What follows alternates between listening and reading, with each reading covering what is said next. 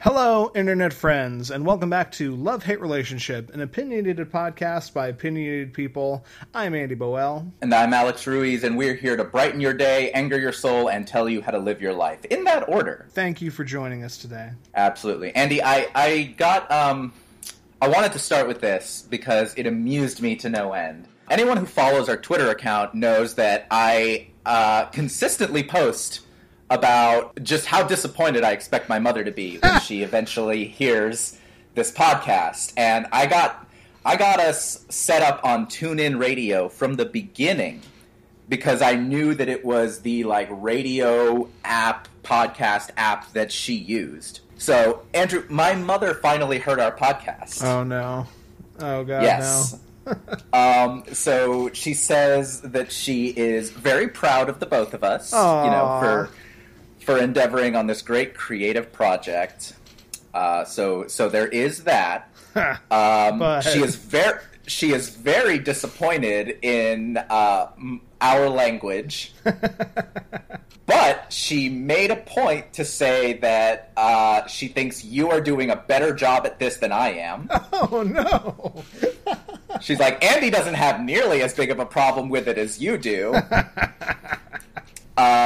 She did, I will say this, she complimented the audio. She thinks that it sounds very crisp. She thinks that you have a great radio voice. Oh, that means the world to me. Thank you. Yes, and she is, she's very proud of the fact that we are so good at having a back and forth that we stop and allow each other to talk. And she's especially proud of me for giving you the room to talk because I talk so much and so loudly and never give anyone a break. So she's very, very proud of the both of us. So thank you, Mom. I love you. Thank you for listening. Thank you, maybe Mrs. go easy Ruiz. Maybe be careful about who in the family you share this with. I know not all of them speak a ton of English, but most of them do. So this, you can share it if you want, but be careful. So far, I have no listens in Colombia. But yeah, I wanted to share that with you, Andy, because that just brightened my day yesterday. Yeah. That we have my mother's qualified approval. That really makes me happy. Thank you so much, Mrs. Ruiz. That means the world to me. Such a kind, polite boy. I try. Yeah, for what it's worth, my folks know about this, but I don't think any of them have bothered to listen to it. And as far as my wife's family is concerned, this doesn't exist. And that's my choice. Well, it's also funny because, so Stephanie told me about how she, I guess, talked to her parents about this and kind of said the same disclaimers I gave my mom. Yeah. Like, by the way, they have terrible potty mouths and they talk about this, talk about that. And apparently, Stephanie's mother's reaction was she just kind of went, Stephanie, I know who you married. And we're sitting here like, that couldn't have been better if she just straight up sang, I know who I married. It was so perfect. Oh, wonderful. Hamilton reference, folks. Yeah. I'm surprised we haven't had more Listen of to the them, to be soundtrack. honest. I feel like there's certain topics, I would love to do a love section on Hamilton, for instance, but some things feel obvious. I don't know, maybe it's the little bit of me that still, grew up listening to, indie metal and punk and is like, oh, I don't want to do the super mainstream thing. Yes, of course I love Hamilton, but, it's almost like if I did Phantom of the Opera as, my big favorite or, a big love, and I'm like, I like Phantom of the Opera a lot, don't get me wrong. It's not a favorite of mine, but I do enjoy it. But it's almost like, oh, sure, am I going to do the biggest selling Broadway musical in all of history? The most well-known, most quoted, most sung-out thing ever? Or am I going to try and give some attention to, Sondheim's Assassins, which fewer people know about? Sure. So, yeah, I mean, You're giving me ideas, is what I'm saying. Oh, Jesus. Yeah, no, So I guess eventually we'll get to these things because, at a certain point we're going to run out of, non-obvious stuff. Right. So, maybe at some point we'll get over ourselves and just do some more obvious things. Even one of the loves that you talked about doing, not the one you chose for this, but one of the loves you talked about doing is, super well-known, and I feel no qualms about going into that one. Although I'd rather give it, some time and space. That might be another triple love later. Maybe. We'll see. Well, so just be on the lookout for the quintuple love special on Hamilton, dear listener. Oh. We're gonna invite a panel. Oh God. I don't know how many panels you've been to at like conventions or anything like that, but a podcast panel sounds dangerous. I mean, it's become the thing to do like podcast live shows, and that's pretty much a podcast panel, so. I mean, yeah, but also there's usually, like, most places will do a format change of some kind. Yeah. Like, I know when Cracked would do their live podcast, they'd have like 5 guests, but each guest would come on one at a time, and it's only at the end that they would have a big discussion with everyone. Okay. So, yeah, I mean, I feel like that's just a way to manage it. Because otherwise, I don't know if you've how many podcasts you've listened to with like 4, 5, 6 people. I don't necessarily know who's who when they're talking a lot of the time. Sure. And, despite our good rapport, there are plenty of instances where you and I talk over each other. So adding more to the cacophony, I can see the downside to that. I'm sorry. I don't know if these people wanted to hear a big technical discussion about how we format our podcast, but actually, you know what? I don't care. Y'all just heard it. Yeah. We love you. As always, if you like it, go make your own podcast. But we love you. Yeah, no, absolutely. We're glad you're listening. We're glad you downloaded.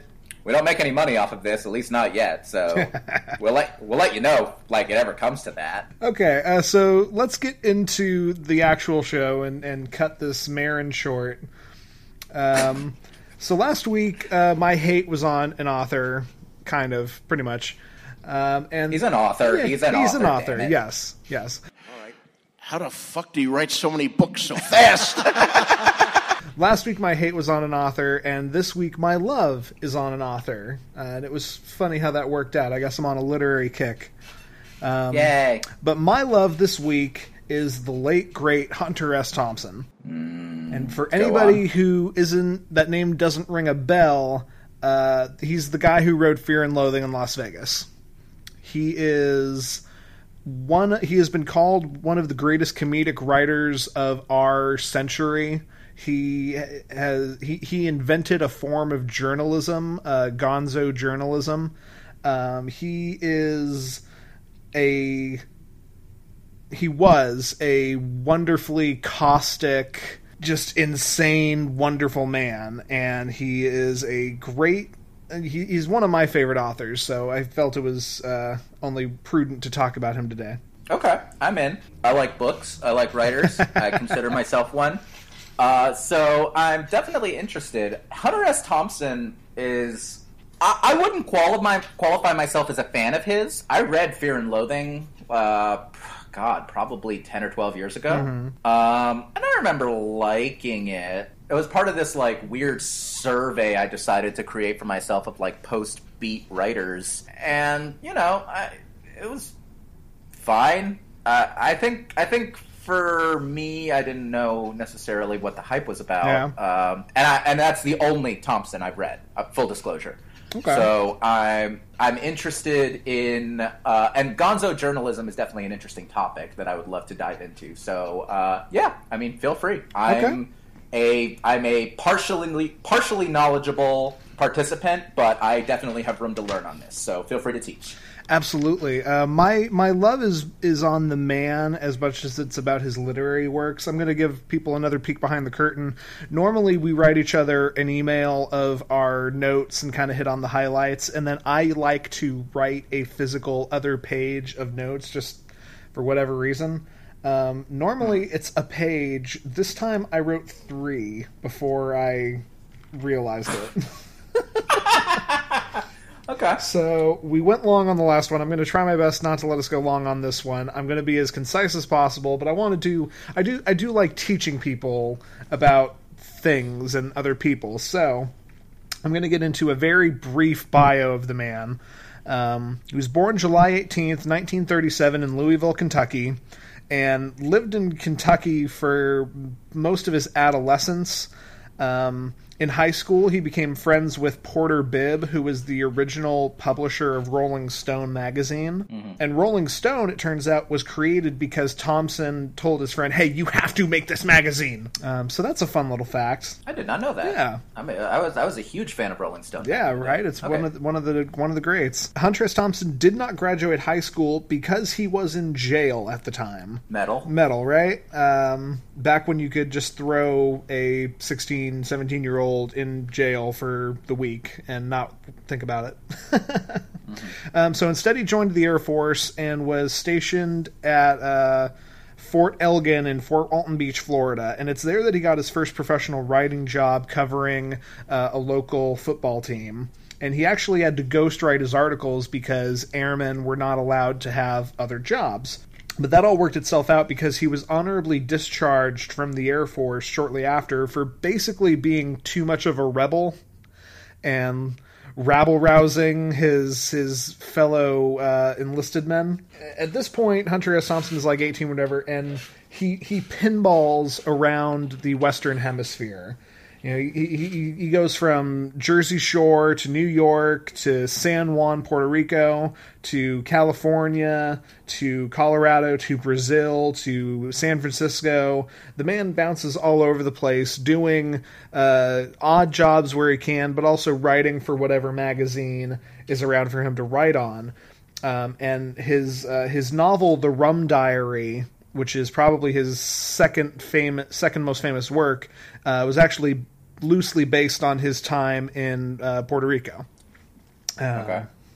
So he's bouncing around. He's doing odd jobs. He's writing where he can, and then in 1965, Thompson puts himself on the map by spending a year with the Hells Angels motorcycle gang.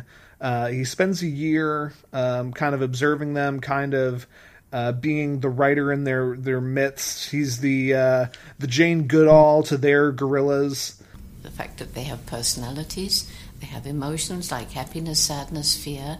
They communicate with kissing, embracing, holding hands. And spends a year studying these people and writing about it, which, you know, the Hells Angels, they were the most notorious, feared motorcycle gang in the country at that time, and no one had really done this sort of deep cover writing piece to really understand these people. Yeah, what year was this? This was 65.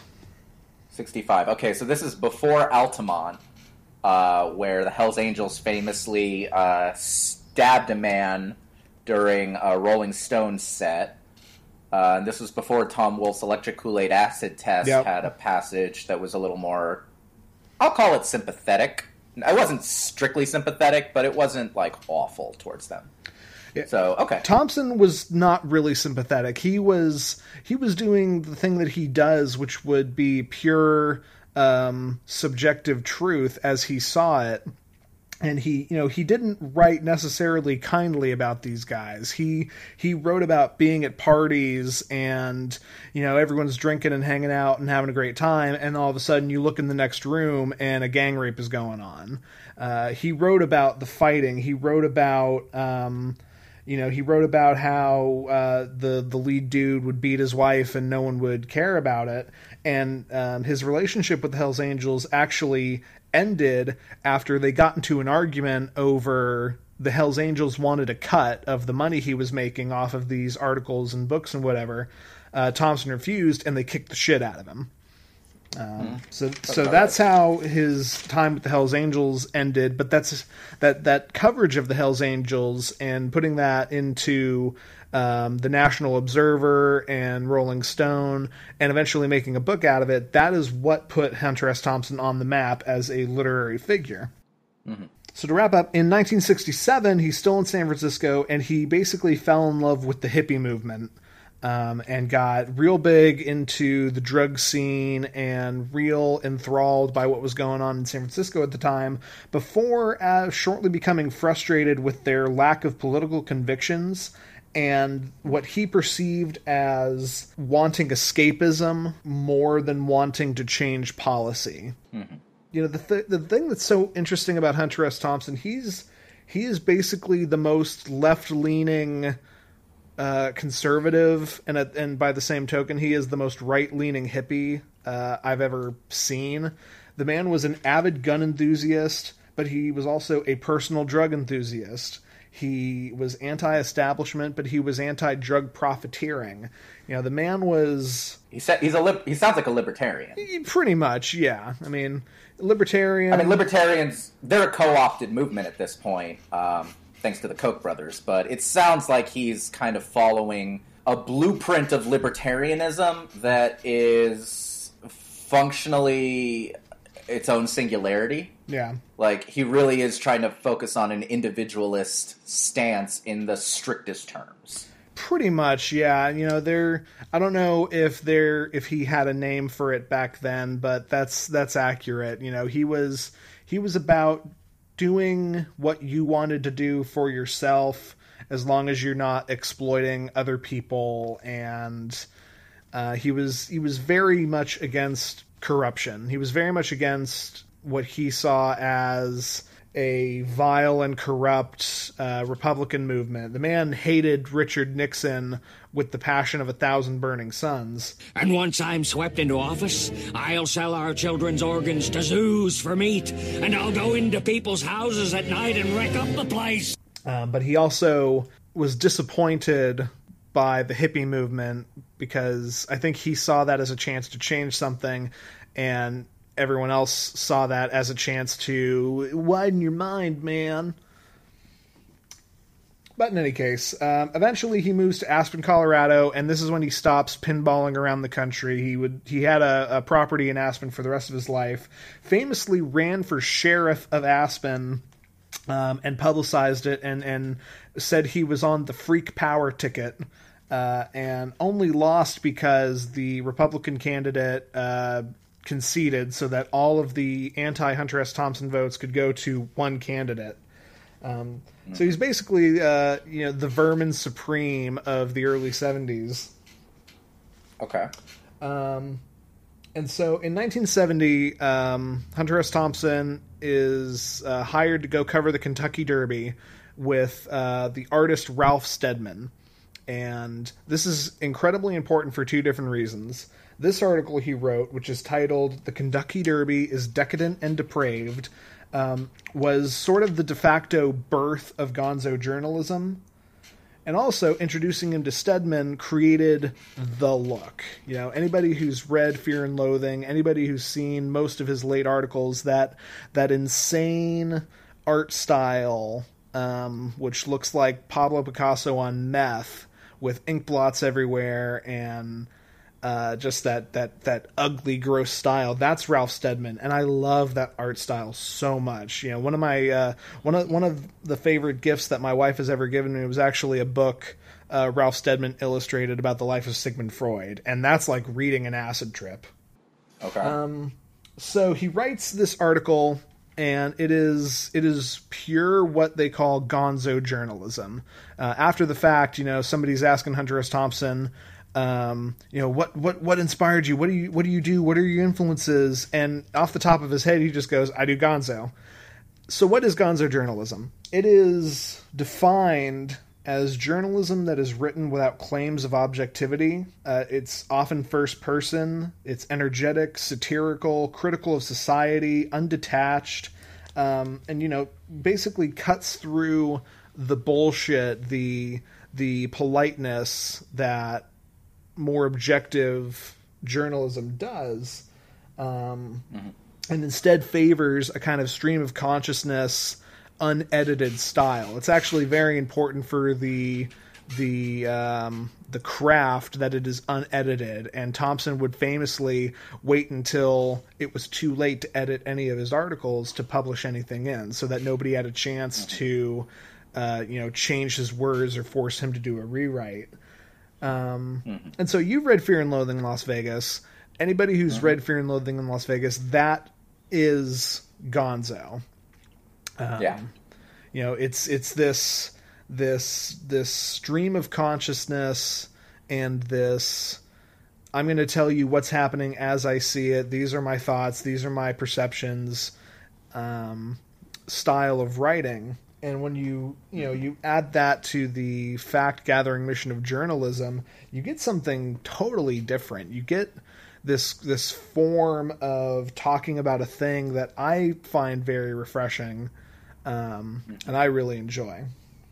So I think about Fear and Loathing now, and again, it's been, probably 12 years since I've read it, maybe. Yeah. The thing I remember about Fear and Loathing was this. I read it following a period of time when I had just gotten done reading a lot of beat writers, and specifically Jack Kerouac. Sure. And Kerouac was a huge influence on Thompson. They didn't like each other, but they were definitely influences, or Kerouac was an influence on Thompson's writing. And Kerouac was obsessed with this idea of writing the way a jazz saxophonist plays. Like this idea of a stream of consciousness put directly onto the page, unfiltered language being the most pure form of experience. Ultimately, Kerouac, any Kerouac book you read is edited. He didn't want it to be edited, but though that's no publisher in their right mind was going to be like, hey, we're not going to edit this long, rambly, stupid thing that you wrote. Like, we know you sell, but this is dumb, and I know how many uppers you're on. Please, for the love of God, we're just going to do some edits on it. Right. I guess Thompson probably, his stream of consciousness thing, the thing is, people took the narrative of Kerouac's stream of consciousness, ignored or were ignorant of the fact that he was edited, and managed to actually push through on a stream of consciousness level. And Thompson was one of the people who definitely did benefit from that. Yeah. What I always find interesting about gonzo journalism is less the stream of consciousness aspect than the outright claiming absolutely no objectivity. Just the idea of this is pure, unadulterated, my perspective as a journalist embedded in this situation. Because before that, the idea, the journalistic standard, and to an extent this still exists. Anyone who reads your local newspaper or just watches a standard news report, there's this idea of journalistic integrity, journalistic objectivity, which is a lie. This is a Fox News special presentation. It was always a lie. It was an ideal, and it's not necessarily a terrible ideal to strive for, but the idea that any journalist could, completely separate themselves, their own experience, their background. The thing is, even the language that you use in writing forms a sense of subjectivity. And to me, gonzo journalism was always an acknowledgement of that and saying, we can never be fully objective. So why try to be objective at all? Right, absolutely. This is 1970. This is coming out of the Summer of Love. This is coming out of the 60s. And, before that, this is coming out of the nuclear family 50s. This is coming out of a time where there was no Fox News. And good evening from Washington. I'm Shepard Smith. There was no read between the lines. We obviously have our own viewpoint, but we're gonna pretend it is purely objective. You had people that were claiming objectivity, and whether or not that's actually the case, Thompson was one of the first people to basically go, no, screw that. I can't promise objectivity, so I'm not even going to try. This is purely, I'm going to let you into my head as I go do this thing, and all of my biases and all of my opinions, you're going to go on the ride with me, and you're going to feel them as strongly as I feel them. I forgot about the beer. You want some? How about some ether? What? Never mind. That kind of gets in the way of what journalism is supposed to be, but it's like you said, if we believe that nobody is actually objective anyway, and that it is only something you can strive for, personally, I do like the idea of just going, you know what? No, it's not possible to do that, or at least it's not possible to do that in a way that anybody is going to care about and read about, so I'm not going to do that. It's an honest philosophical question. Like you just said what journalism's supposed to be or what it strives to be. I think that's a question that consumers of media don't ask themselves, but need to ask themselves. Like, Especially now, like, I know you said you wanted to keep this section short, but I feel like this is a really interesting idea. Oh, go for it. So we look now at a time when the media that we consume is kind of tailor-made to us. And that's arguably the fault of the fact that, you know, the Fourth Estate is a capitalist endeavor. Yeah. Like, when the point of... It used to be that news was, like, you had your 3 channels on the TV. They showed the news. They understood that the news was going to be not a profitable period. Like, sure, they still sold their advertising for it, but the idea was we're investing in news. We're hiring reporters. We're giving them room to do their journalism, not because we need to make money, but because it is a public good. These were private entities that understood that and made that a point. You know, your newspapers existed with the news reporting and the opinion section and the advertisers all on 3 separate floors, so to speak, whether literally or figuratively. Like, they made a point of making it so that they did not intertwine with each other. Yeah. And now where print media is dying, nobody really watches the news on TV, or if they do, they watch the 24-hour news cycle, which is its own separate rant.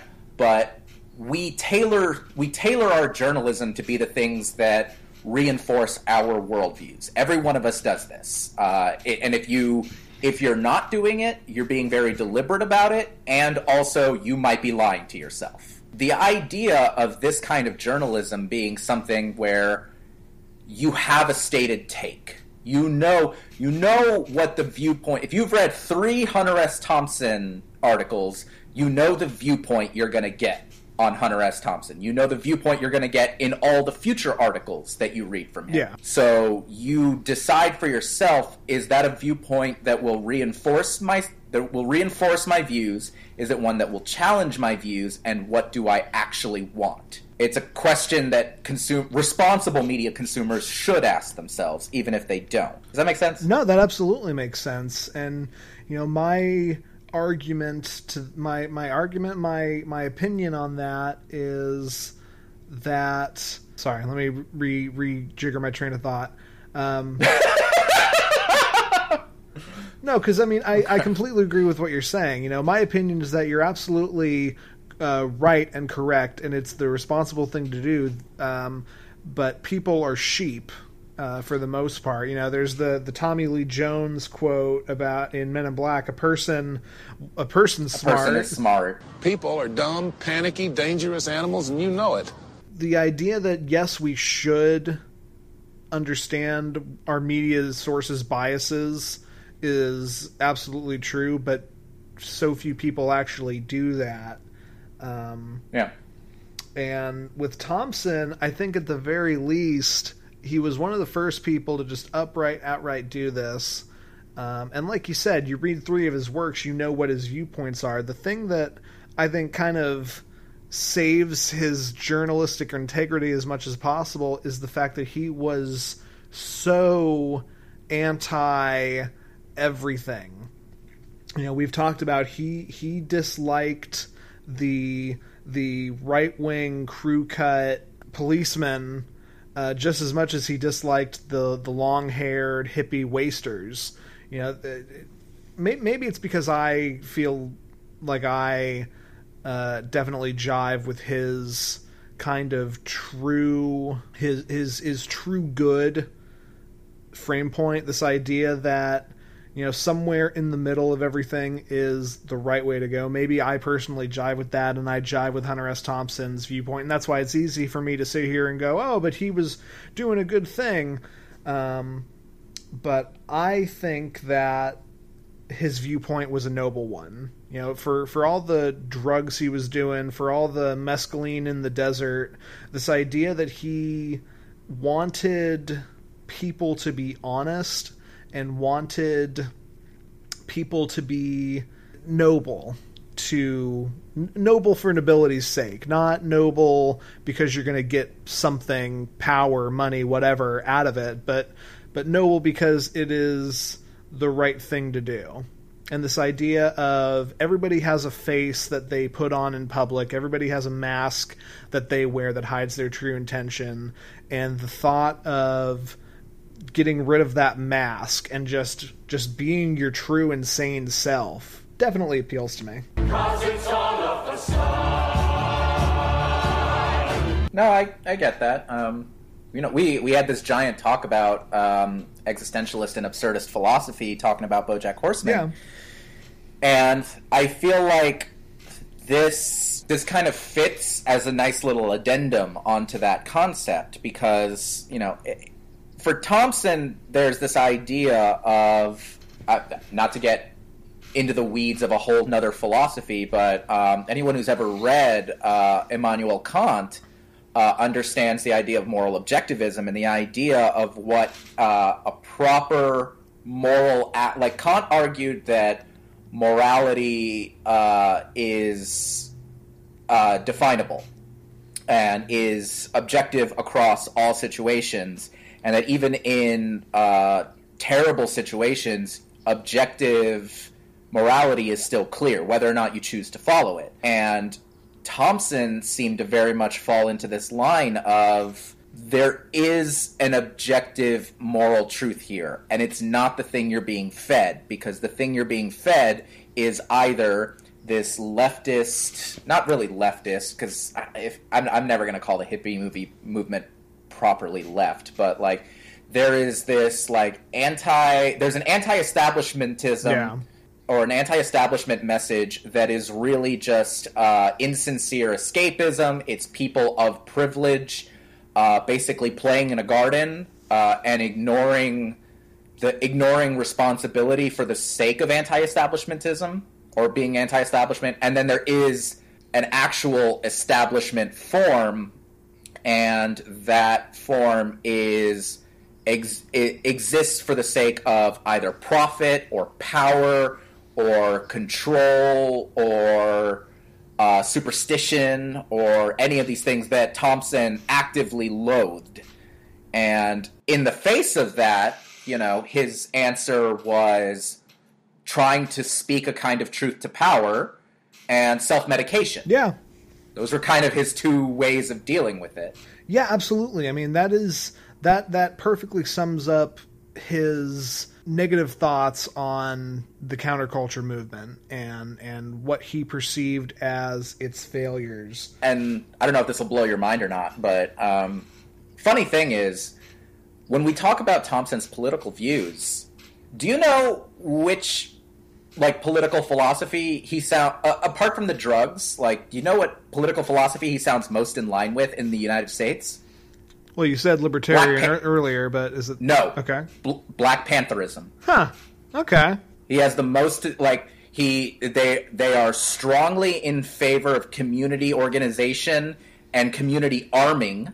Yeah. They are extremely anti-authoritarian, anti-establishment, anti-police, anti-military, anti-republicanism. They call out the moderate liberalism for reinforcing a status quo that completely undercuts any progress from the lower classes. They stand in solidarity with other marginalized classes. Well, all right. Yeah. Thompson, drugs aside, Thompson could fit right in with Huey Newton and the Black Panthers. Huh. Yeah. Well, there you go. Learn something new. I completely agree with that. That's awesome. Okay. I might do a future love on the Black Panthers, but that's going to be besides the point. Absolutely. Yeah, let's continue on. So just carrying on, in 1972, or not 19, yes, in 1972, he writes Fear and Loathing in Las Vegas, and I don't want to get too much into that. I don't think we need to, other than it is a book that I very much enjoy. And the thing that I think a lot of people miss the point of with both the book and the movie, it's not a book about two dudes randomly going into Vegas in the desert to do a suitcase full of drugs. And that is the point of the book. It's not this with nail and eye, 200 pages of a guy doing coke and ether. It has all that. It absolutely, I think a lot of people can quote the passage where he's listing off the literal briefcase of drugs that they have, but it's about two guys going into the desert to do a bunch of drugs, but also it's in pursuit of trying to actually catch the American dream. And there's this wonderful passage at the end of the book and towards the end of the movie where he's talking about, basically how he failed to find this thing. He wanted to pin down the beautiful, wonderful American dream and wrap his hands around it, and you can't because it's not there anymore. It's been killed and zombified and perverted. And with the right kind of eyes, you can almost see the high water mark. That place where the wave finally broke and rolled back. And the mixture of the 50s conservatism and the failure of the 60s counterculture, those two things helped kill the American dream, in Thompson's opinion. And I think that there's a sad kind of beauty and a sad kind of yeah that makes sense to that whole notion, and that's why I like the book. It's less about and the movie as well. The movie's fun because you get to see the insanity, but it's less about arguing about buying an orangutan while you're super high and more about this great thing, this thing that people across the world used to long for is dead and gone and buried. So that's my thoughts on Fear and Loathing. Yeah, I get that. I think the reason, and I don't think this is Thompson's fault, I think the reason why that message doesn't come through for a lot of people is because the American dream was commodified for a very long time. Yeah. People were writing about that 50 years before Thompson. The modernists were writing about that. Hemingway and Fitzgerald were writing about that while publishing books that took place in the Roaring 20s that came out during the Great Depression. Sure. With the understanding of this is what we were, this is what we thought we were, and now the crushing reality of your life and the aftermath of World War I, the greatest war of all time. Like, your American dream is a lie. Here's everything about that lie. And then the Beats did it again after World War II, and they said, hey, you may see Frank Sinatra up there snapping his fingers, but there's this barren landscape of cynical darkness that has followed in World War II. The Vietnam writers did this. Like, people have been telling this story in a way for 50 years. Thompson was coming in kind of with the newest update of it. That's not to say his version wasn't sincere. It's to say that he added on the concept of the counterculture and the failure of that. Because those books were, those people were using the Beats to kind of buoy their point. And Thompson's writing about that failure. And by that point, by the 70s, after 50 years of people telling you the American dream is dead, probably longer. My education into American literature gets a little hazy in the 19th century. That's purely my fault. But it's possible it could have been going on even longer than that. You could argue Steinbeck was doing the same thing way back in the day. But with Thompson, it's kind of like, yes, okay, the American dream is dead. Jesus Christ. I'm waiting in line for my sandwich and Coke. I'm on my lunch break. Shut the fuck up, Hunter S. Thompson. Fair enough. Yeah, there's a point where the American dream was a commodity. Now the death of the American dream is a commodity, and then it just continues. That's if you can make $1 out of saying how terrible it is that people are making $1 out of desolation, cynicism is understandable. Sure. I'd argue it's not excusable, but it's understandable. So sure. I think that's why a lot of people kind of didn't get the proper read off of that book. The movie didn't help either, because the movie is not clear at all. No, the movie, it's Terry Gilliam, and Terry Gilliam at his best is hard to understand. Yeah. So I God, really Terry Gilliam was signed on to do the movie version of Watchmen before Zack Snyder got it. I think I had heard that. Imagine that. Imagine Terry Gilliam's Watchmen. No. Okay, so to wrap up the biography of the man and to get a little into more about personally why I like him. In 1972 he also covered the Nixon whoever Nixon was against in 72. I don't quite remember off the top of my head. Was that Mondale? No, it was the other Mondale. guy. This was the one Nixon won. This was the campaign Nixon won. What, you thought Walter Mondale won? Like, we've never had a President Mondale, my friend. Good point. 47 days into his presidency, Mondale handed complete control of the U.S. over to the Soviet Union. Okay, we're getting off the point. He has another series of articles that got turned into a book called Fear and Loathing on the Campaign Trail in 72, which really goes in... McGovern. That was McGovern. McGovern, yes. Sorry, that was McGovern. That was McGovern. Yeah. Okay, so he covered, he was on McGovern's side of the issue. He was actually friends with McGovern. But, he covered the McGovern versus Nixon campaign, and that was another thing that got him a lot of fame and notoriety. His intense hatred for Nixon was really shown to light here. And that was kind of the last high watermark for Hunter S. Thompson.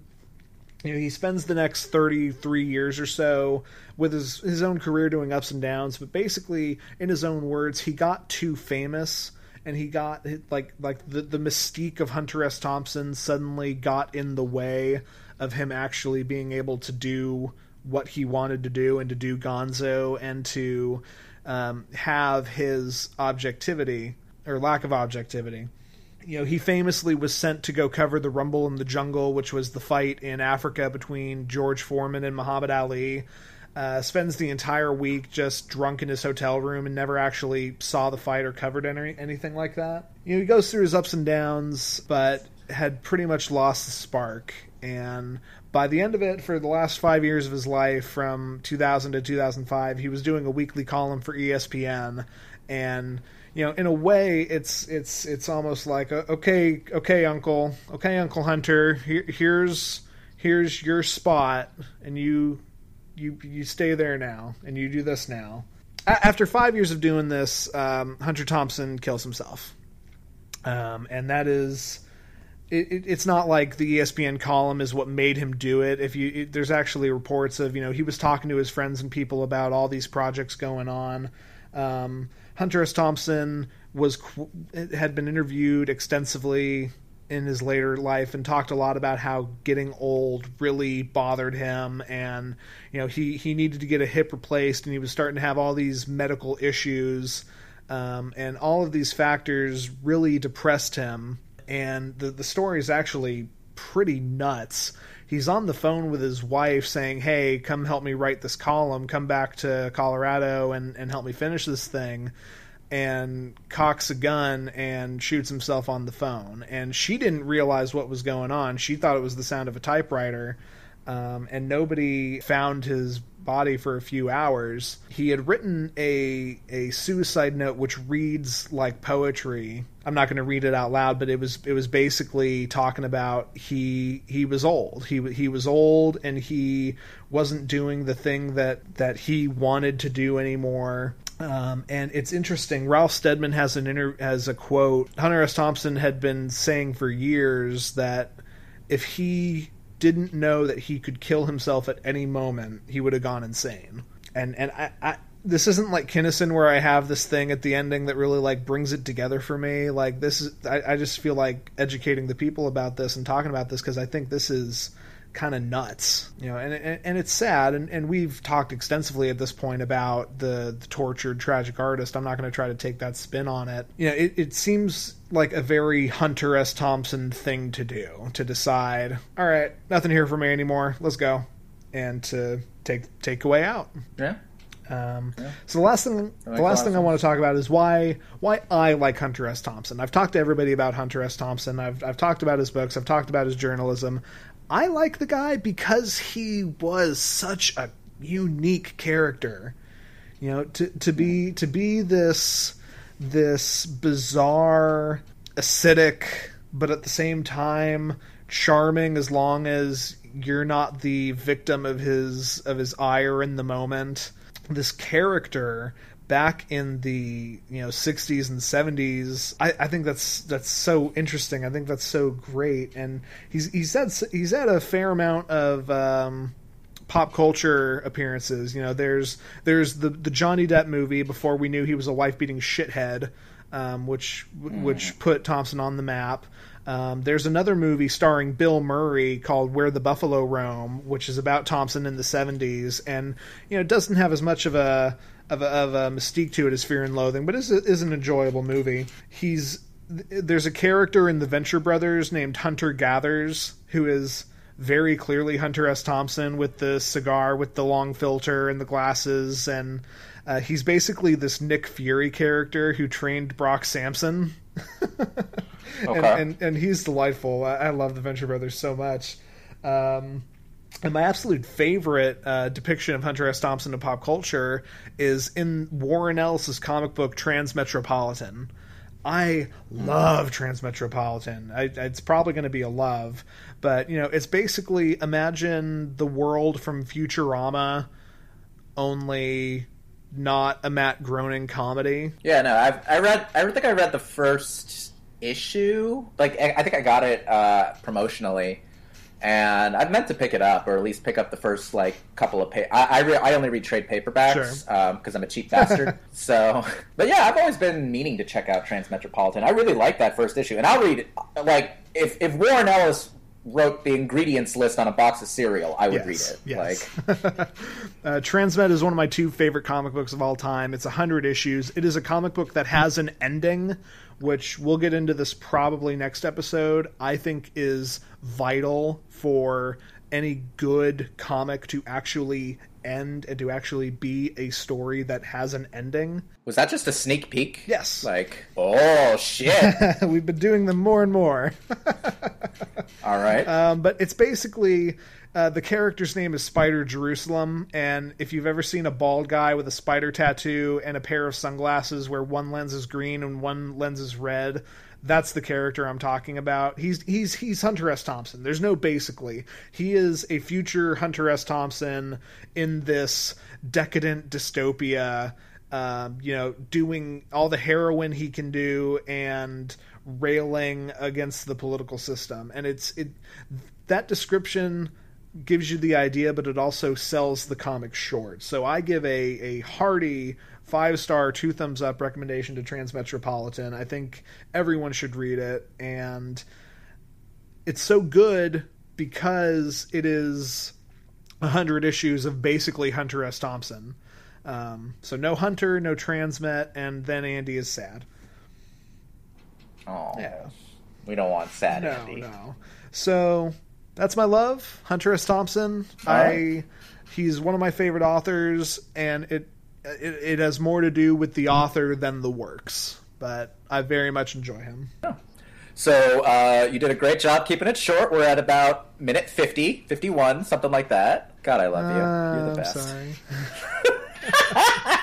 You're fine. I don't actually care. But I just love that at the beginning you made a point of being like, we ran long last time, so we're going to try not to run long this time. And nope. We'll see how this one goes, because my hate could be short, could be long. It's vague, so I'm going to be intrigued. Sure. All right, so Andy, I'm going to, as I always do whenever I do the hates, or I think when I do the loves too, I'm going to just ask you a little bit of an intro question, if you don't mind. Sure. Okay. So, Andy, I want you to do me a favor and name a tradition that you or your family had growing up that really sticks out in your mind as a positive experience. Okay. My family didn't have a ton, but one I can really lean on. During my childhood, it became a tradition that pretty much every spring break we would go, we lived in Colorado at the time. Every spring break we would take a vacation to Orlando and spend a week or 2 at Disney. And that was real positive because, a family vacation. And before we actually lived in Orlando, Disney was a great source of joy for my dad. So that was always great. And it was a fun thing that you knew was coming every year. Great. So, the family time, the positive experience there. The reason why I wanted to open with that, Andy, is because my topic, my hate for this episode is the very concept of traditions. Ooh. And the reason... Did you not read my notes? I did. I'm building intrigue for you, damn it. I ruin it.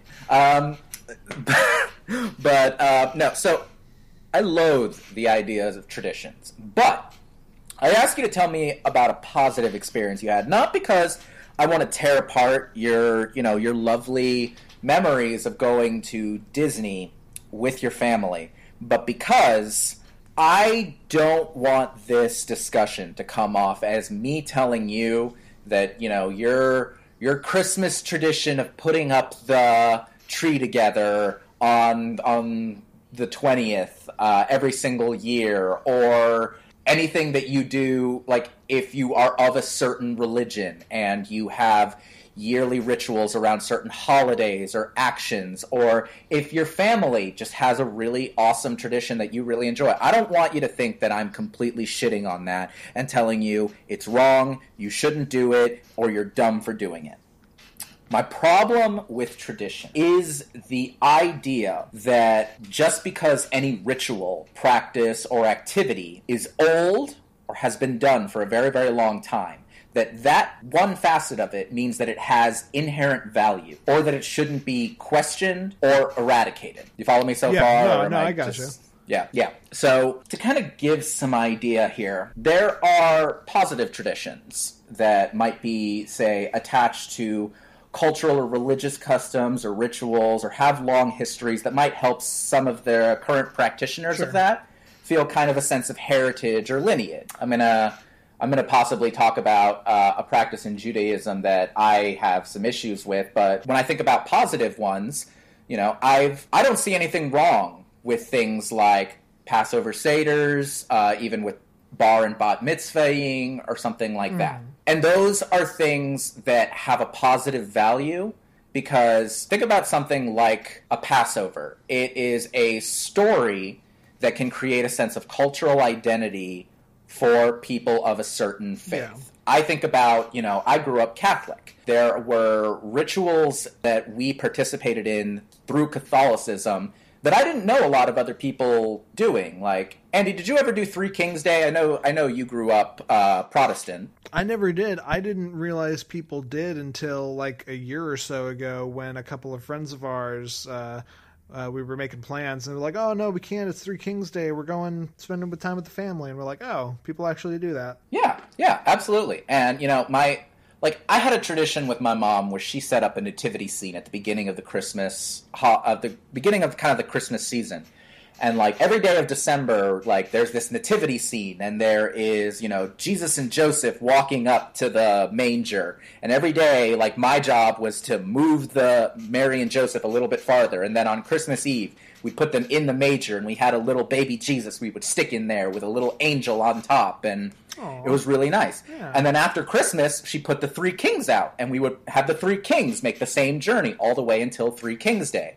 That ritual meant a lot to me. It was a way that me and my mom kind of bonded with one another. Sure. Here's the problem, is that ritual had use beyond the fact that it was something me and my mom just did. We bonded over it. We'd done it most of my life, and, when it stopped for, decent reasons. We had other things going on. I was a little bit older. We stopped getting out of it what we had in it before. Because before it was something wherein my mom could give me a little bit of religious pride. I definitely felt a sense of cultural heritage celebrating Three Kings Day, because, Sure. Latinos seem to do it more than other Catholics, I've realized. Yeah. I've met Irish Catholics. I've met Irish Catholics who celebrate it. I've met Irish Catholics who don't. But I meet very few Latino Catholics who don't do Three Kings Day.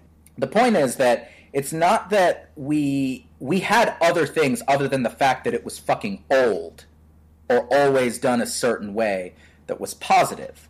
The issues that I run into, though, is I keep skirting around this. There are tradition... No, it's uncomfortable. There are toxic traditions. There are absolutely fucking toxic traditions. They're in families. They are in cultures. They are in faiths. Yeah. They are in nationalities. and they are not questioned. And that's a problem to me. That is disingenuous, and it often causes a lot of harm. I talked about a Jewish tradition that I have no problems with, no issues with. Another one that I have actually, Andy, people have paid me money to write about this particular topic before. So I feel like I get to say this. Sure. Circumcision. I'm not going to have a talk about circumcision, whether or not it should be done, shouldn't be done. That might be a topic for a future podcast. But I will tell you this story. A few years ago, there was a news report that there were a number of babies in the New York metropolitan area who had been diagnosed with herpes. Oh, okay. And a couple of them died because of it. Sure. And people were trying to figure out, why do these babies have herpes? Why do babies, these fucking babies, have herpes? Practically newborns, within a first year. The common thread between them was that all their families were of a very particular... All the families were Jewish, not an issue. All of them were participants in a particular sect where the rabbis still performed the bris. Okay. In the traditional way. The traditional way meaning snipping it with a very old school type of device, and then the rabbi removing the foreskin with their mouth. Jeez. That's how they did it way back in the day. Sure, right. And most practitioners, by a very significant margin, do not practice it this way anymore. Circumcision is still traditional, you still do have brisses, but the practices have been updated so that they're A, much more sanitary, B, much less creepy, and C, a rabbi with herpes can't give herpes to a baby. Yeah, that's the part that I'm just not pleased by. The idea of some dude had herpes of the mouth and was contracting it to all these babies because he was the rabbi. Yep, because he was the rabbi and he was doing it in the traditional way, the very, very traditional way. And the argument for doing it the traditional way is that's how we've always done it. That's how it's written about in our books. That is the proper way to do this tradition. And that's not an acceptable argument. No. That's a tradition that, it's important for me to not appear intolerant. Again, I'm not making my circumcision argument here. I have my opinions about the subject, but that's not what I'm getting at here. I'm getting at this one particular practice done in an infinitesimal minority of situations. But because it's a tradition, people got seriously... Babies, there are children who died because of this. Right. There was one or two that died. And the last time... I admit, I have not followed up on this story since I read it several years ago. But the last I read, this guy was still practicing. This is still... Yeah, this is not a legal practice, by the way. It's against the law, but they're still doing it because it's important for these families to do things the traditional way. Right. And that's not okay. No. I'm sorry, you were about to say something? Well, so we're inching up to the thing that I absolutely agree with you as to why traditions are not okay, particularly the faith-based ones.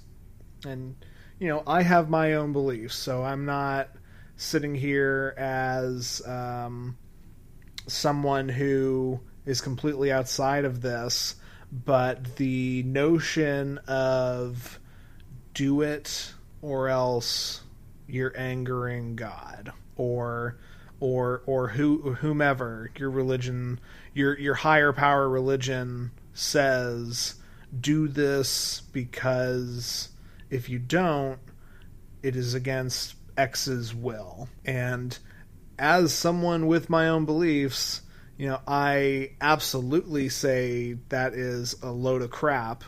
And you've just brought up probably the best example for how that can negatively is such a nice way of saying it, how that can be horrible for a family or an individual. And it doesn't even have to be the faith-based ones. You as you were talking about all these babies that were dying, you got me thinking about anti-vaxxers. Yeah. And I think anti-vaxxing absolutely could be classified as a tradition and is absolutely a batshit stupid, improper, unsafe thing to be doing to one's children. Sure, you say that, but where's the proof? Where's the evidence? Yeah.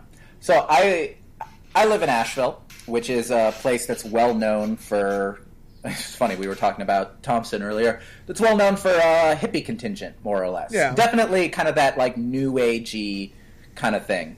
So I encounter a lot of stuff that I don't personally believe in, but you know what? That's fine when people aren't hurting each other. And the thing of it is, there are... And for a lot of people, this is a return to a sense of tradition in a lot of ways. And in some ways, that can be really interesting or fascinating. There's a lot of private doulas around this area. Are you familiar with what a doula is, Andy? Yes, a doula is somebody who assists in the birth. Yeah.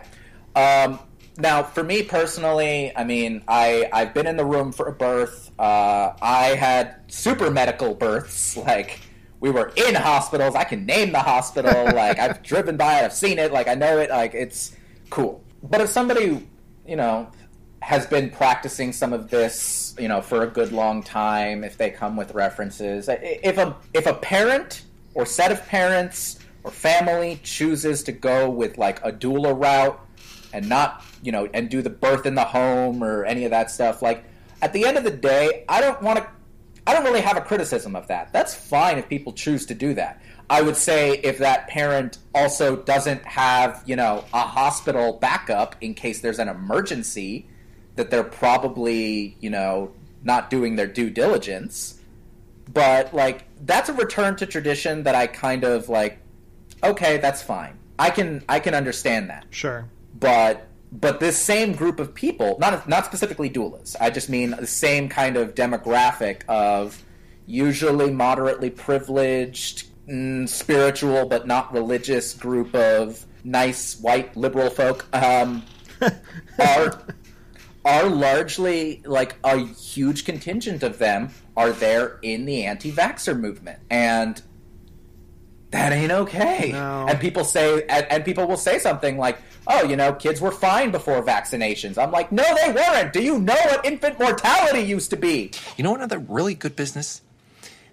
Teeny tiny baby coffins. Do you know what child polio looks like? Yeah, no, like, I think... In my family, there are people who were pregnant 15 times and only had 10 kids. Right. What? And that was some shit. That's how it used to be. And this was not that many generations ago. This was enough generations ago that I met these family members. Sure. No, and I'm not that old. It's funny, bring it back to Thompson, just a fun fact, he was the oldest of 3, but his mom was pregnant 8 times. There you go. So there's the statistic the other way. Yeah. I mean, I'm not of the opinion that new ways are always the best. I'm not. That's you know, I think there's a How I Met Your Mother storyline where Barney's obsessed with the idea that, like, new is always best. And I remember that philosophical idea. And in there it's like it's played in that How I Met Your Mother way where Barney's talking about one thing but Ted takes a new lesson from it another way, and it's very nice, very simple, you know, it's okay. Ted, I know you love crappy old stuff no one cares about.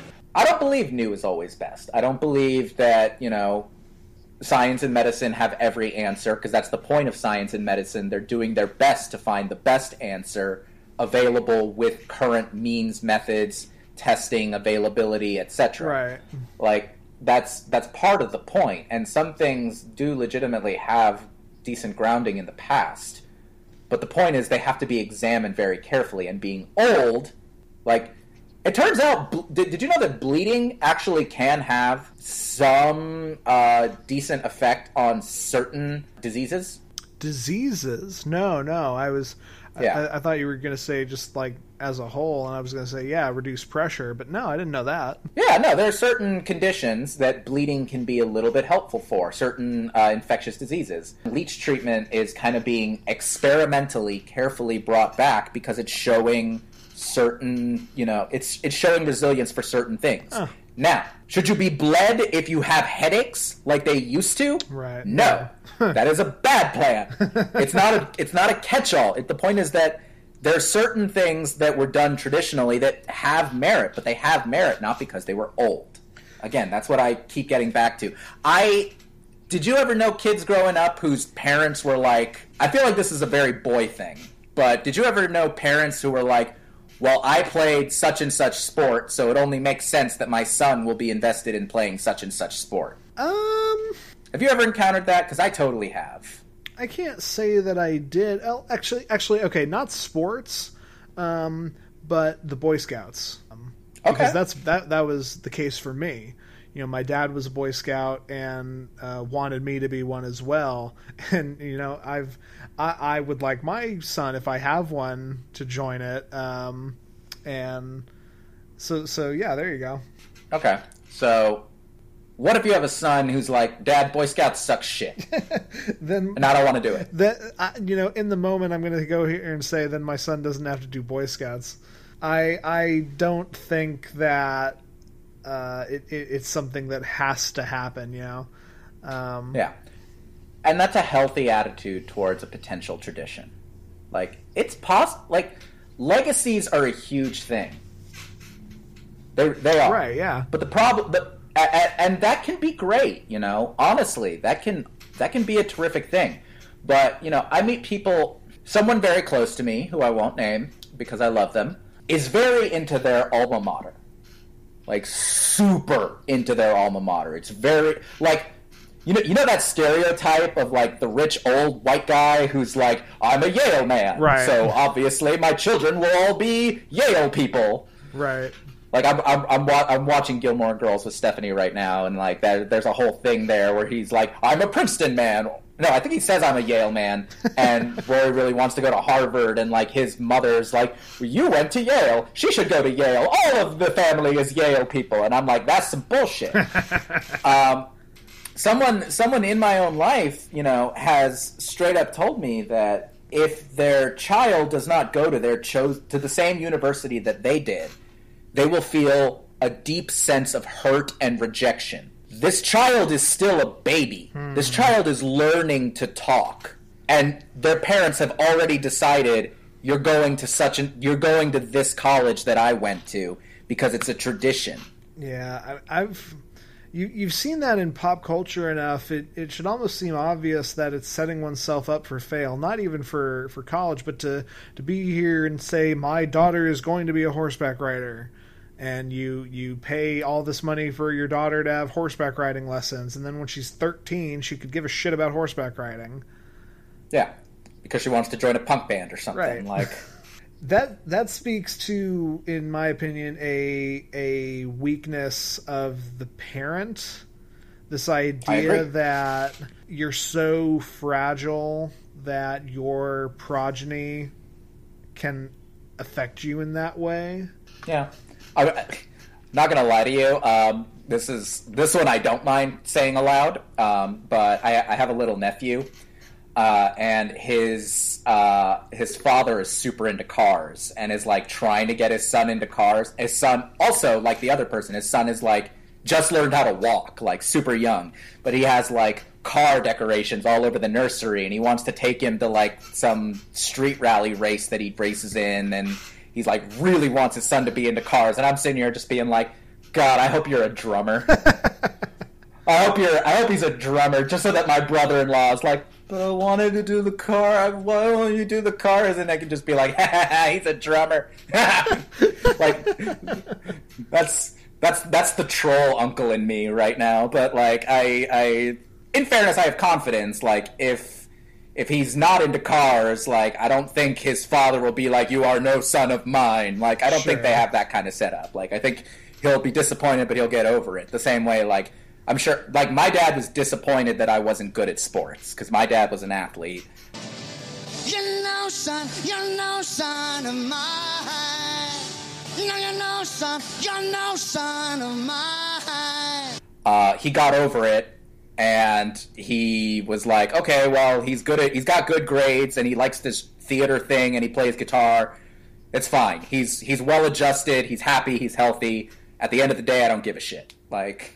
Well, and that's the way I think you should be, honestly. I mean, you know, there's the argument to the sports thing is, oh, kids are taciturn, and you know, if he says he doesn't want to do it when he's 7, you know, and you believe him, he's going to want to say he's going to want to do it when he's 8, and it's like, yeah, but I think let your kids do what they want to do and what makes them happy. And if you share an interest with your child, bully for you. I'm glad that's something you can bond over. But, you know, your relationship as a parent shouldn't be diminished just because maybe you don't have the same interests. And I think your dad's a good example of that. That's true. But also, I mean, here's the thing. I don't know if you experienced this when you got married, but did you have a bunch of family members come out of the woodwork and tell you about how their weddings went and how they wish you would do the same thing? No. Now, in fairness, Mariah and I shut that shit down. Yeah. Yeah. No, and that is a factor too. But the thing is, like, a lot of us get born into these traditions, into these concepts of what we should or should not be. And there's a tremendous guilt when those traditions don't work for who we are as people. You know, every time I reject a gender culture, a gender-based role that my parent, like, I'm a flat out put it out there. Like, I'm Latino, and anyone, and granted, if you're outside of Latino culture and you're calling it out for this, you might be a racist. But as a member of this culture, I will flat out say it is a misogynistic, heteronormative, homophobic culture in many, many ways. It is a culture where, and again, anyone who tells you this isn't the case is not paying attention or lying to themselves. It is a culture where it is acceptable to hit your children for not conforming to gender roles. And it's because there's a traditional concept of what you are supposed to be a stereotypical, straight, heteronormative child that conforms to the gender you were assigned at birth, and you don't step out of that. And I've got queer members of my family who aren't open with all of the family because the fact of the matter is there's people who will write them out because they're not following the cultural tradition. Sure. There are members of the family where, even me, you know, they're members of the family that I have to be careful of how much I talk to them because they don't like my atheism. Right. Because you were baptized, fue bautismo, and la Iglesia de Dios, you were baptized in the Church of God. You know, we have done everything right. Your mother did everything right. Why aren't you conforming to this? And that doesn't work for me. Therefore, I have to carry the guilt of that. And it's only when I decided I don't carry the guilt of that anymore. And this isn't just the religion. This is also, you know, the gender roles. This is the fact that I don't necessarily know, well, I know for a fact, if Stephanie and I have a family, it probably will not look like the family that I had growing up, or that a lot of the rest of my family has. And that is a problem for a lot of people, I know, because they've told me it's a problem for them. Right. Because I'm not conforming to a traditional model. And that is unacceptable because the only thing that traditional model has is, the only argument for it is that it's old and the way it's always been. And that is a bullshit argument made in bad faith that is unacceptable and needs to be eradicated. It does not deserve to exist. If your family model has validity, if it actually imparts something that is useful, that is great. But, like, I honestly kind of like the model where, you know, grandparents are heavily involved in their kids' lives. Sure. I really like that model, and that's really traditional in Latino culture. It's not always available. It wasn't available to me. My grandparents were had either passed away or were on another continent. But I see a lot of value in that model a lot of the time. But I see value in it because if you have grandparents to your kids who have a good relationship with them, who aren't shitheels, who will not give them tremendous problems when they don't conform to certain ideas, if they're cool, they have to fit in the scenario. And if they don't fit in the scenario, the tradition does not deserve to be followed. Sure. That's my thesis of this entire thing, is that traditions are bullshit because in and of themselves, just because they shouldn't, they have no right to exist just because they're traditional. Sure, no, it needs to stand up to scrutiny. And if you get offended at the idea of there being scrutiny at all, then it's probably going to fail. Yeah. I'm trying to be the opposite of an old man yelling at a cloud right now. Good on you, man. Yeah, like I'm trying to be like a young man yelling at the earth. That's. You wouldn't understand, Dad. You're not with it. No, I think you're trying to break a potentially harmful notion. You know, we've talked about how not all traditions are bad, but some of them absolutely are. And if more people could just break out of the headspace, it's interesting you talked about guilt. I didn't even consider that, and that is probably one of the most powerful motivators out there, familial guilt. And you know, absolutely there are people who aren't going to be able to overcome that and are going to, you know, stay in these traditions because of that, and that's not cool. You know, I think it needs to stand up to scrutiny, and I think absolutely it cannot be something that can hurt a child. Hurt anybody, but especially hurt a child. Yeah. So, you know, no herpes brisses. Right. I'll state this personal opinion. I don't believe in spanking. That can be a controversial opinion to voice on the internet. Sure. But, like, yeah, I don't believe in spanking. I've read the research. I grew up with it. I don't think it did any good for me. And it's funny because I'll have this argument with some of my... And I'm not shaming parents out there who spank. Like, at the end of the day, you do what you think is best for your child. That's not a hill I'm willing to die on, to be honest. Because, again, I was spanked. I did come out okay, but I don't think it did me any good. Some people argue that spanking teaches respect for parents, and all it taught me was don't get caught, because then you get spanked. Right. So it just made me more deceptive and more prone to lying, and I argue you can't... It makes you fear your parents. Right.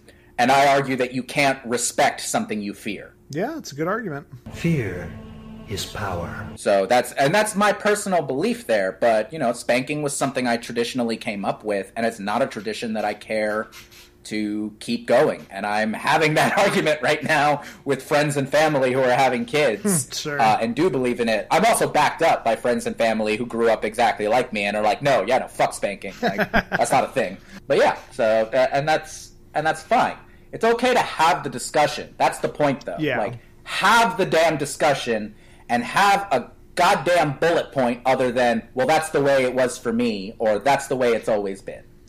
Yeah, absolutely. I think, you know, that's the key. That's the key to a lot of things, but absolutely in this case, you know, being able to just have a reasoning and have a benefit, hopefully. But no, I agree, man. I didn't think I was going to be falling on an opposite side of this particular fence with you, but I agree with what you're saying. Yeah, it's a vague concept, but I was interested in exploring it. So thank you for coming on that journey with me. Of course, always, my man. All right, you ready for this question? Without further ado, let's get into it. All right, so we did get a relationship question, and Andy, we are going to have to come up with a call sign for this person. Sweet. But it's a short question. So, hi guys, I have a question. Thank you for your question. How can I break up with my hairdresser when she's also my drinking buddy? We were drinking buddies first, and we do that more often. She started doing my hair around a year ago, and it's never really been great. I want to just switch to someone else, but don't want to hurt her feelings or our friendship. Help? That was the whole question. Help. Yes, we will help. Yes. For future reference, everyone listening, we will happily take questions like this. No qualms with that at all. Yep. We do like more detail rather than less, but we are very, very happy to take your question. Individual who we will now give a name to. I'm trying to think. Famous drinking buddies. Famous. Hey, what's going on, Normie? My birthday, Sammy. Give me a beer, stick a candle in it, and I'll blow out my liver. Famous drinking buddies or famous hairdressers. She's not the hairdresser, so I'm leaning drinking buddy. Did you ever watch Cheers? Yeah. All right. Hi, Norm. Norm. I love it. Okay, Norm. All right. So, Andy, would you like to start off this discussion for Norm, or should I see if I can get a spearhead? I'll start with my own thoughts. You know, this one is a little tricky. We care about our friends. This is your friend before it's your hairdresser, so I absolutely get not wanting to hurt your friend's feelings. And I'm trying to come up with a reason you can give other than I don't like the work you've been doing. Because maybe you just get a new hairstyle, go somewhere else beforehand, and when they see it, be like, "Oh, I just wanted to change," but I still don't know if that will cause a conflict or not. I'm gonna say right now that's not a good idea, because if your friend is a hairdresser, they'll know that you got a new haircut, and then it's basically like you just switched without talking to them in the first place. Sure, yeah, good point there. No, and I figured, of course, the person's going to understand you got a new haircut. Anybody who pays attention would, but I think the key here is parsing how to tell your friend, but not make it clear that you don't dislike them for any other reason than you don't quite like what they've done to your hair. Clearly you're still friends. Clearly you're drinking buddies. You're drinking buddies more often than your client relationship people. Yeah, if you've got a thought, Alex, go ahead. I'm gonna keep trying to. So I remember a while ago when we were talking to Bishop from Aliens, yep. And not any other kind of Bishop, where his topic was, how do you tell a friend that they're cheating on them, or that their significant other is cheating on them. And the general consensus there was bite the bullet. Yeah, you suggested alcohol. Clearly this is a case where y'all do drink, and that's a great thing. I'm interested that you refer to your hairdresser as a drinking buddy and not as like a close personal friend. Maybe I might be reading a little bit too much into that, but it sounds like this is a fairly casual friendship that you want to keep it going. You also don't give any personality to this other individual, but I think, obviously, this is not something you want to just grin and bear. Anyone that you have a relationship with where there's this exchange of services, especially something as personal as hair, I mean, I've gone through hell and back trying to find, I think a good barber or hairdresser, much like a good doctor or a good mechanic, like, they're worth their weight in gold. Yeah, absolutely. Honestly. My initial instinct when I read this question was like, why would you ask your friend to be a hairdresser for you? Like, that's such a terrible idea. That's like, you never mix like your friends and something like so close and important to you. Like, that's such a bad idea. But that's, that's giving you shit for something that's already happened. Well, and I will say maybe, and that's not fair. I will say maybe they didn't ask. I've got a friend of mine who studied at Aveda, and as she was getting her degree or whatever as a hair person, she was all about, hey, let me give you cuts, let me practice on you, and even after she graduated, she was trying to cut her friend's hair, and for me it was a thing of like, you're my friend, I don't particularly care where my hair gets cut. Yeah, absolutely. If having you cut my hair makes you feel better and gives you a chance to get some more experience, absolutely, cut my hair. So maybe this is a situation like that where Norm got, a little bit roped in. And I find it interesting that this has been going on for a year, and you've grinned and bared it for at least this long. I think that might be part of. So let me go ahead and say I do agree. I don't know why it was harder for me to say just go ahead and you need to bite the bullet and do it for this than for other stuff. But I think you do need to, next time you guys are at the bar, have this conversation. And I think part of the thing you can do to deflect some of the potential conflict is I think you are allowed to say, you know, I've been seeing you for a year. I think I want to see somebody else, because clearly you've given this quite a shot. You know, I don't know how many times you've had your hair worked on in this past year, but it's been a year. I would imagine minimum 3, 4, whatever. You've given this a shot, and you are allowed to not be happy with the product. And, you know, that doesn't speak to this person being a bad friend to you. It doesn't even speak to them being a bad hairdresser per se, but not a good fit for you and your hair. Yeah. No, that makes sense. You don't really say if your friend is someone who would like take it really personally. I don't know if this is your sense of awkwardness or your sense of fear that your friend will just react poorly because of maybe their own personality. Like, we've all got those friends who we're a little worried to give bad news to. They can be a little more on the volatile side. And, you know, that really sucks. It super does. But, you know, I'm assuming that well, for one thing, you're listening to our podcast, so I assume you're not, like, close to death, age-wise. That might be assumptive. I don't know.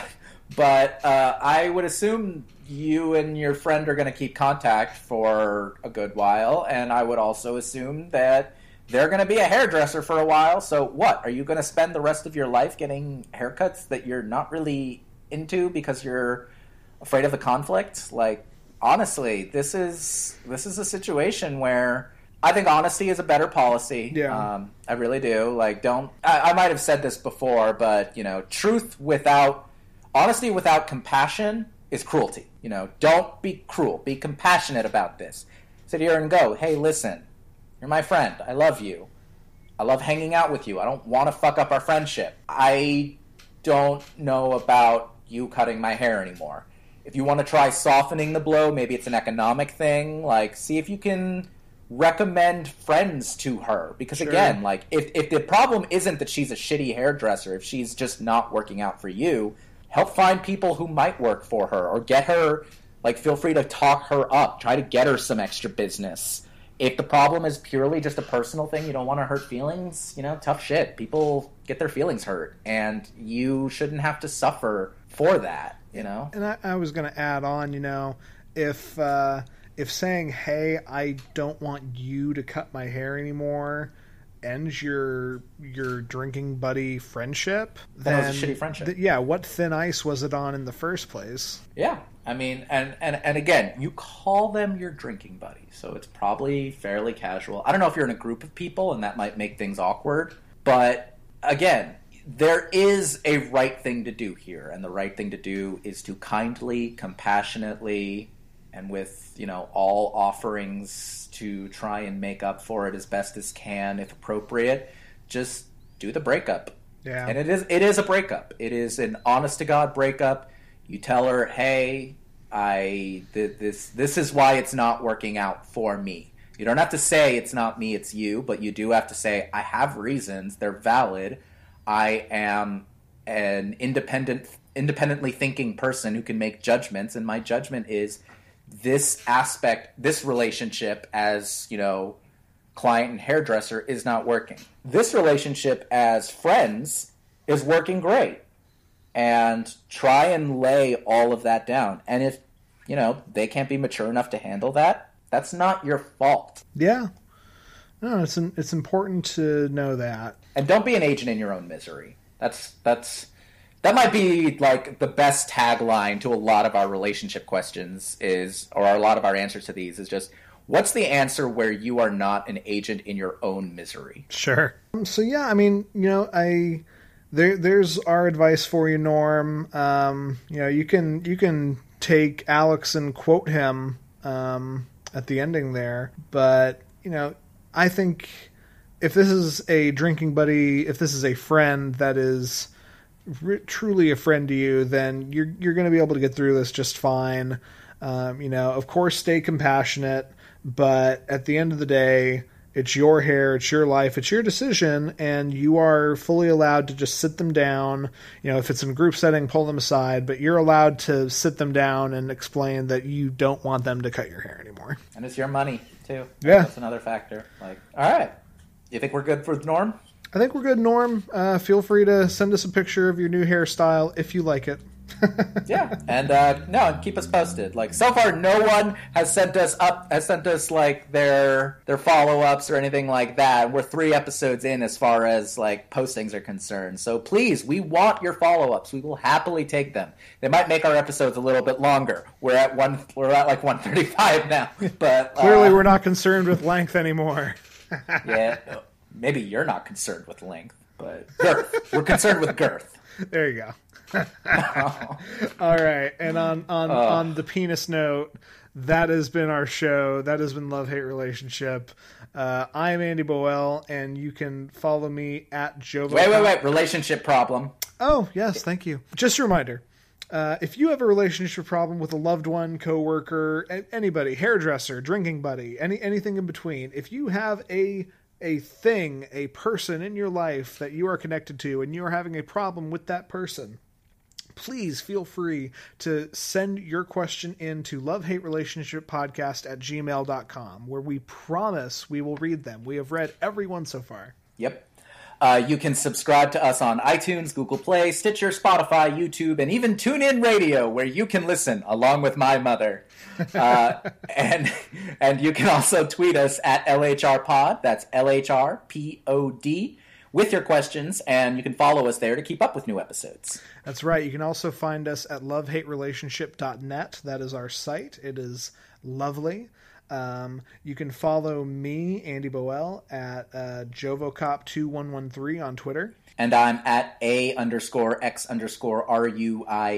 on both Twitter and Instagram. Thanks for listening, everyone. And as always, we love you, and please tell your enemies.